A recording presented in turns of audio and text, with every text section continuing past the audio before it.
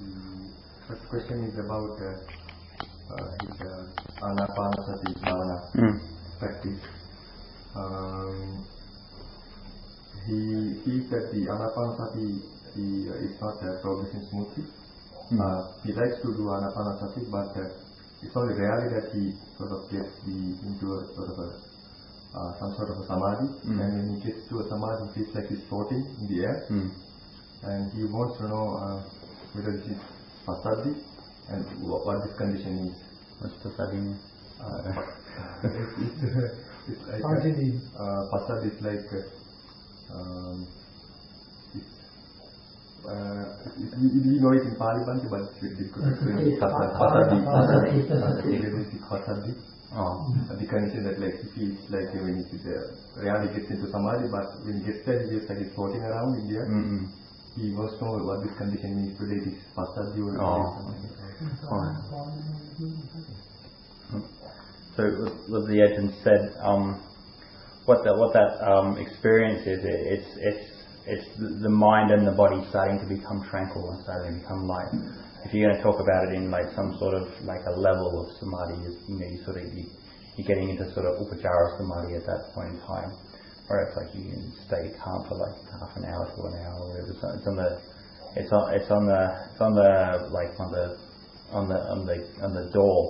the doorstep to like the Pratama jhana, which is the first jhana. So if you're going to talk about it in like a sense of what kind of samadhi, it's like upajjhara samadhi, like neighboring. He finds it difficult to stay in that state for a long time. He can only stay for like in a very short time. So he wants to know like what he can do to sort of prolong, make it longer. Yeah. It's simply a matter of time. Like it takes time. You have to keep practicing the same thing over and over. What will happen is the more you practice, the stronger your mind will become, the more these experiences come about, and the longer the period of time will be. So, for example, now it's maybe only just a little bit, and you might just, for example, just get it in the morning. If you keep your practice continuous and keep doing it a lot, it'll get the period of time get longer. You might be able to start to do it in the evening as well. And so, basically, the more you practice and the more you progress in the practice, the longer the period of time and the more often it will become. So if for now the mind is in a smaller, weaker sort of state, you have to practice. You have to do a lot of practice to make it strong. He also finds that when there's the Anapanasati, his mind doesn't stick to the arambana, the object. He finds it difficult to focus the mind, so he wants advice for that as well. So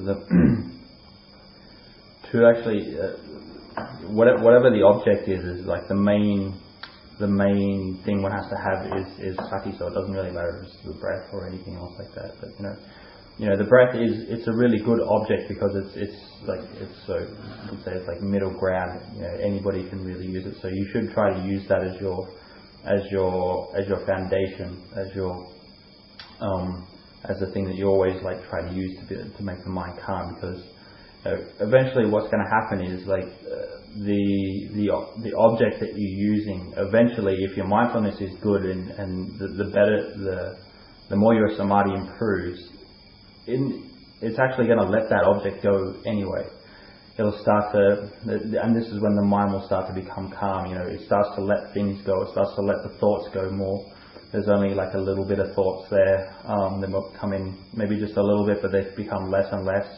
The mind starts to let these things go, and as it starts to let the mental objects go, it starts to let the actual meditation object go. So at the start, you're just watching the breath come in, you're watching the breath go out, but eventually it just gets to that point where it lets it go, and there's that state of knowing there. And this is the point where you start to get these different kinds of experiences. Maybe the body feels like it's disappeared, or it's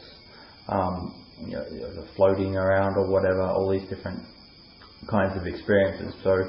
So the main thing is like the object isn't the important thing. It's the continuous focus on that object. That's the main thing. And this is just something that you have to practice on more and more for it to get better. Here's another question from he has to ask question to get rid of the asava. What sort of meditation techniques should he use? Asava can dasasava dalam misalnya.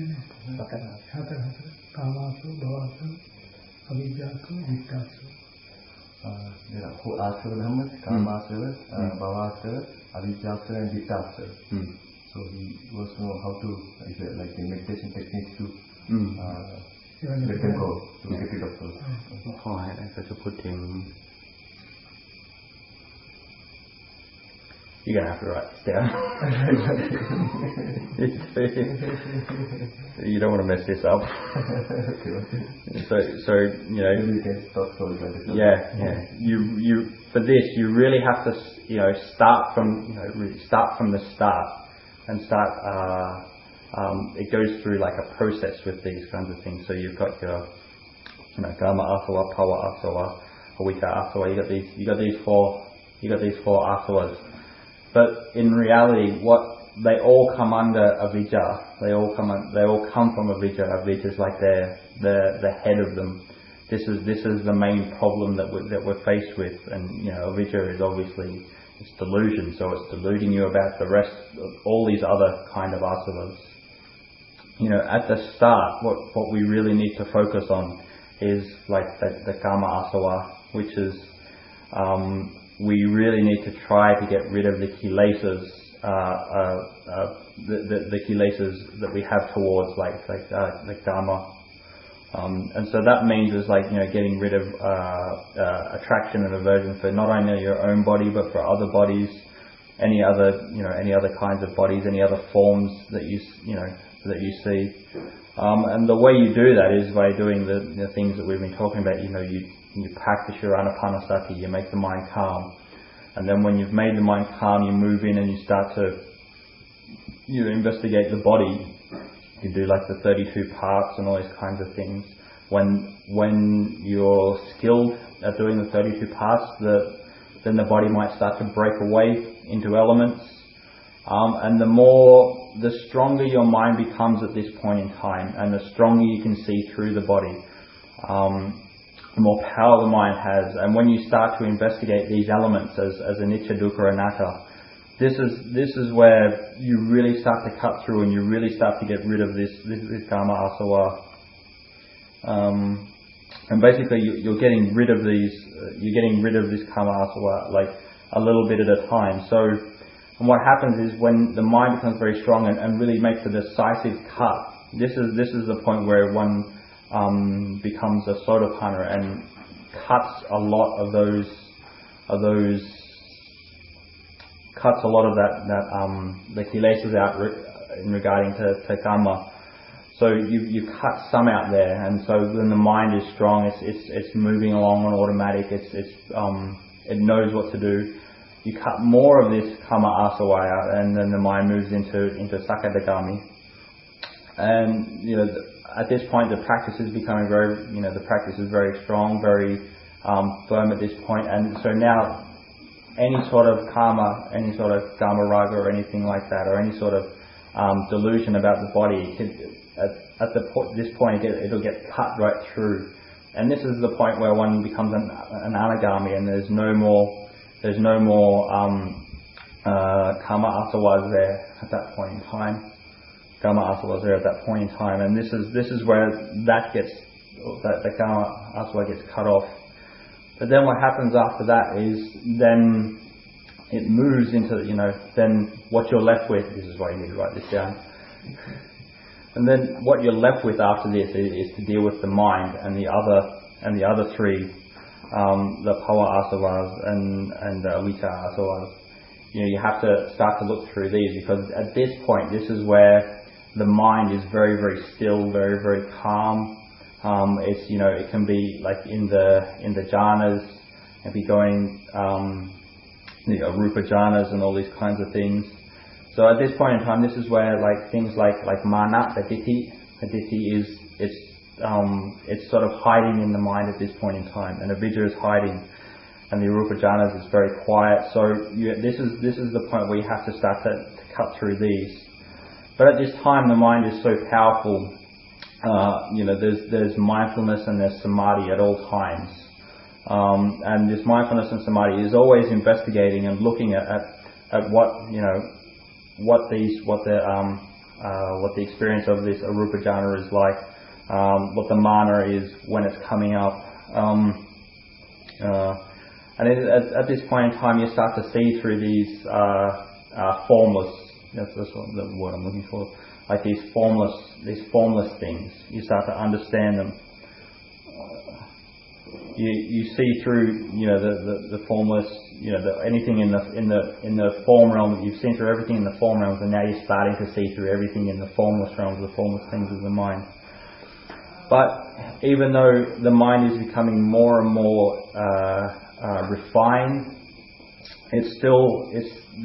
at this point there's only like a brightness in the mind. It's just pure brightness, pure radiance, and it seems like it's pure at this point in time. But in reality, what's happening is the mind is still attaching to that brightness as a self. And because this brightness, this feeling of attaching to the self, this is what avijja is. And so once one can see through that, that's when you cut off all the four asavas.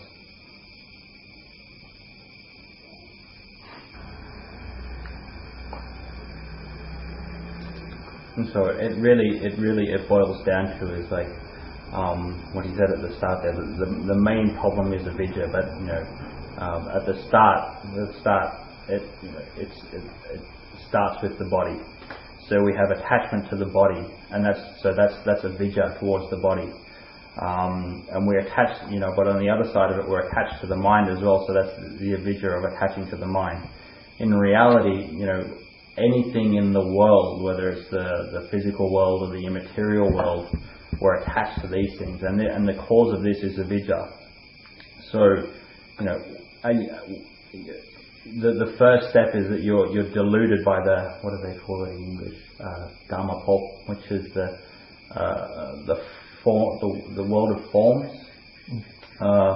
You're deluded by this, so you really need to do these kinds of things like investigating asubha, getting through the body, these kinds of things to be able to destroy that, and using your sila, samadhi, panya to be able to destroy that. This is what's going to get you beyond the dhamma-pop. And then from there, after you've gotten rid of the delusion for forms, then it moves into these formless kinds of things like the formless jhanas, all these kinds of things. There's still and there's from at that level there's delusion there. The avijja is still controlling you there. So once you can get rid of these delusions for formless things, in the end all that's left is avijja. And so this is what you really have to this is the end. This is the thing, that the last thing that you have to do. This is what you destroy at the end. And then when you break through this and you break through avijja, this is where the mind is completely pure at this point in time. But at this point as well, there's no one there left to be pure anymore. It's just purity.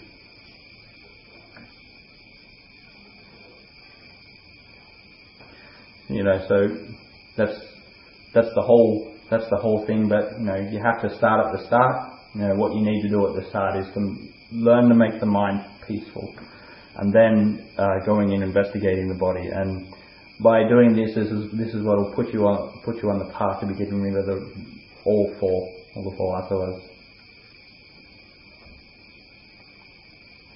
เราเห็นว่ากายสักแต่ว่ากายไม่ใช่สัตว์บุคคลตัวตนเราเขาตามสติปัฏฐานสี่เป็นแบบนั้นจริงๆอย่างนี้นะ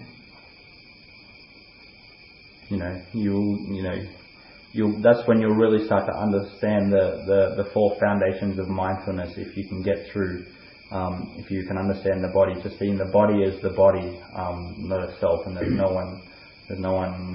There's no self in it. You once you get through that, this is the point where you really start to understand the Satipatthana, the four Satipatthanas.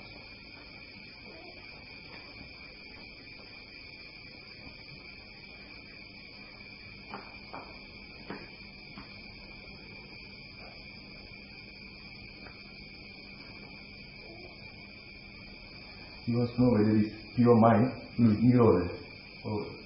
ขอให้จิตที่บริสุทธิ์นี้คือนิโรธไหมครับ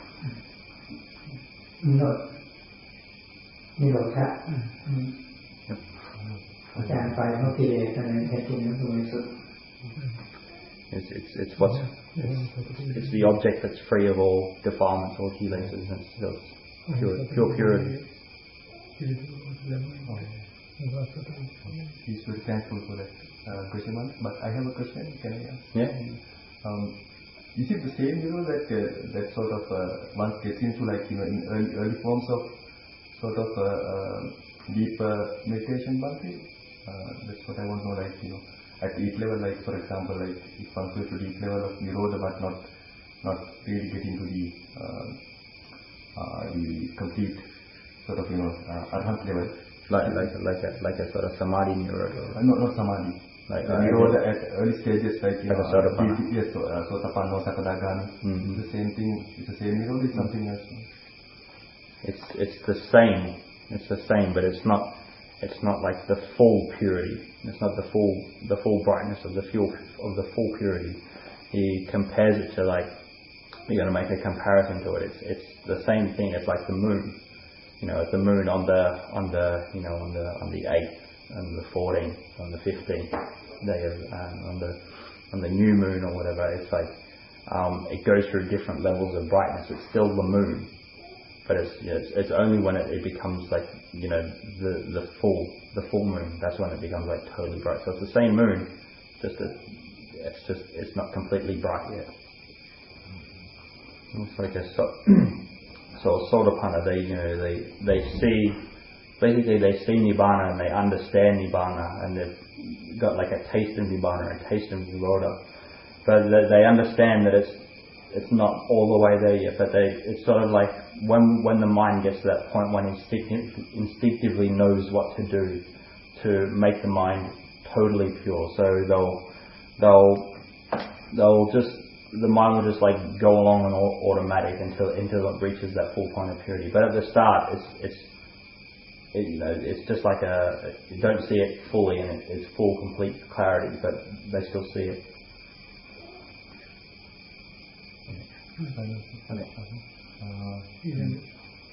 Venerable Sumati said, the second has a question. He's sort of his preference is Chittanupassana. He likes to contemplate the Panchupadanaskandha, the mental objects that come into his mind. He's asking whether he should continue this or whether he should do something else.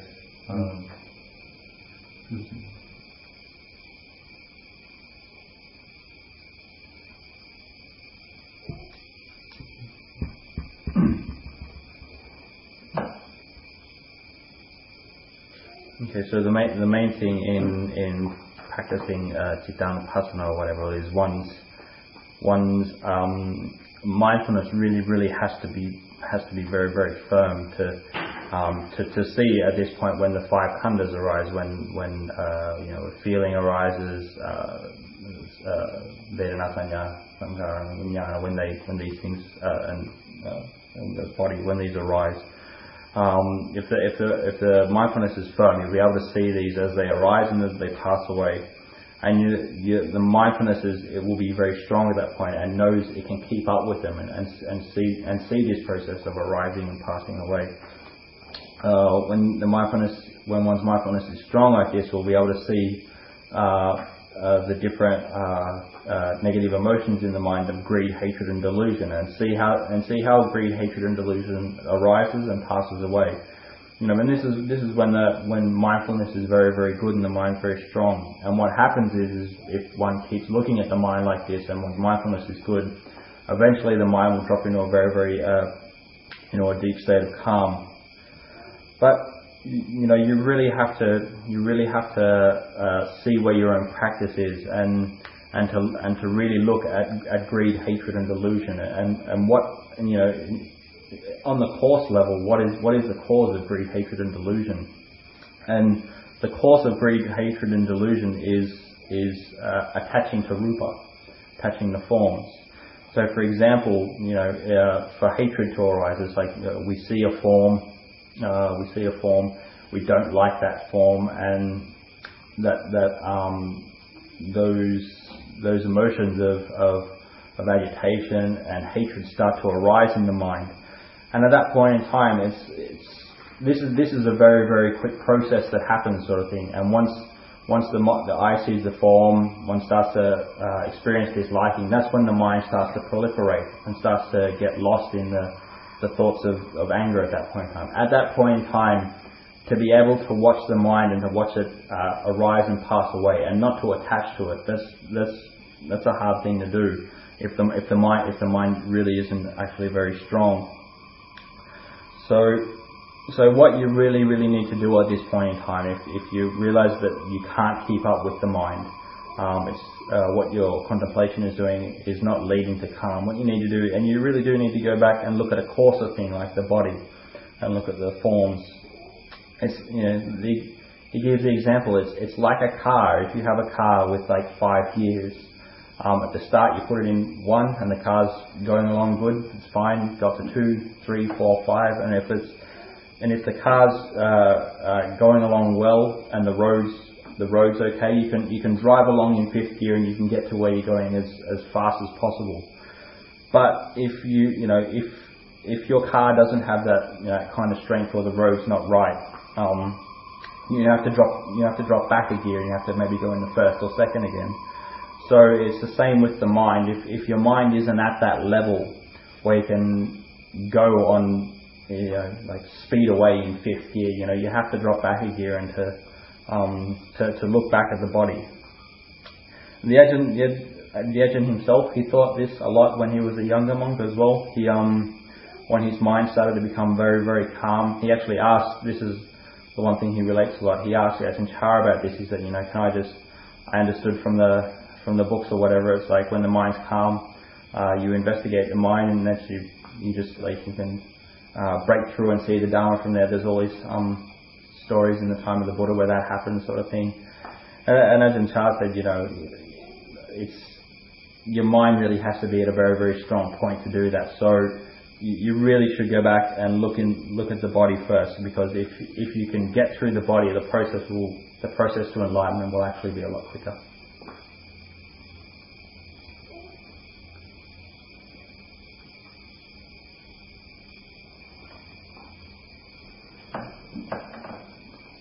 Want to start with my question? Do you remember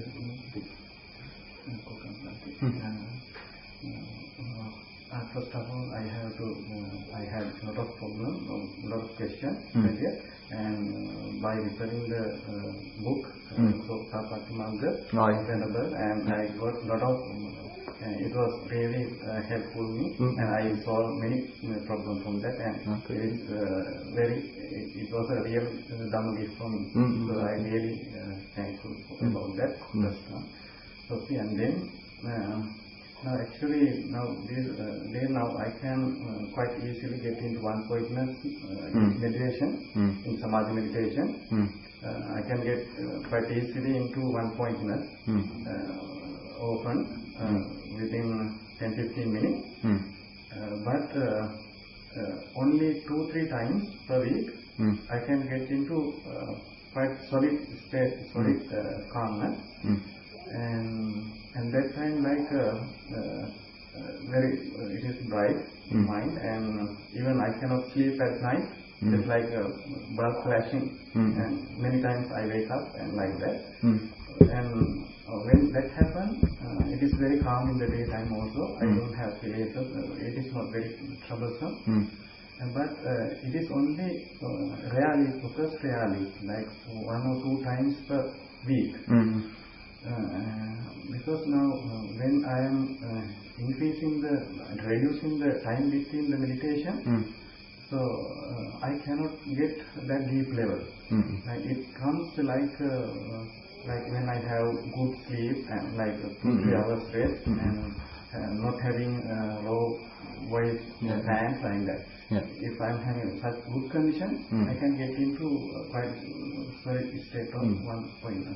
So now I want to do meditation frequent interval, but doing that I cannot get into deep state. What should I do? You know, sometimes we get a little bit overzealous with these kinds of things. We want it too much, and so you practice more and you practice wanting to get it. But you know, at other times it's like you're wanting it sort of, you know, you're really intent to do this. So this is why these karma states, they arise. But you really have to, this kind of zealousness for it to come up. This is a good thing, but you have to practice without wanting to get results. You have to practice by not attaching to the results and what's going to happen to it. You don't try not to want for these things too much. Just put in the right causes and the right conditions, and then these states will arise by themselves. And when this does arise, this is for yourself. This is like the calm of samadhi. But don't just take this samadhi as the goal. This is just another tool, another part of the practice. You have to take this calm mind, this samadhi, and you have to take that and use that to investigate the body. And when you can do this, this is when the practice will really start to gain good results.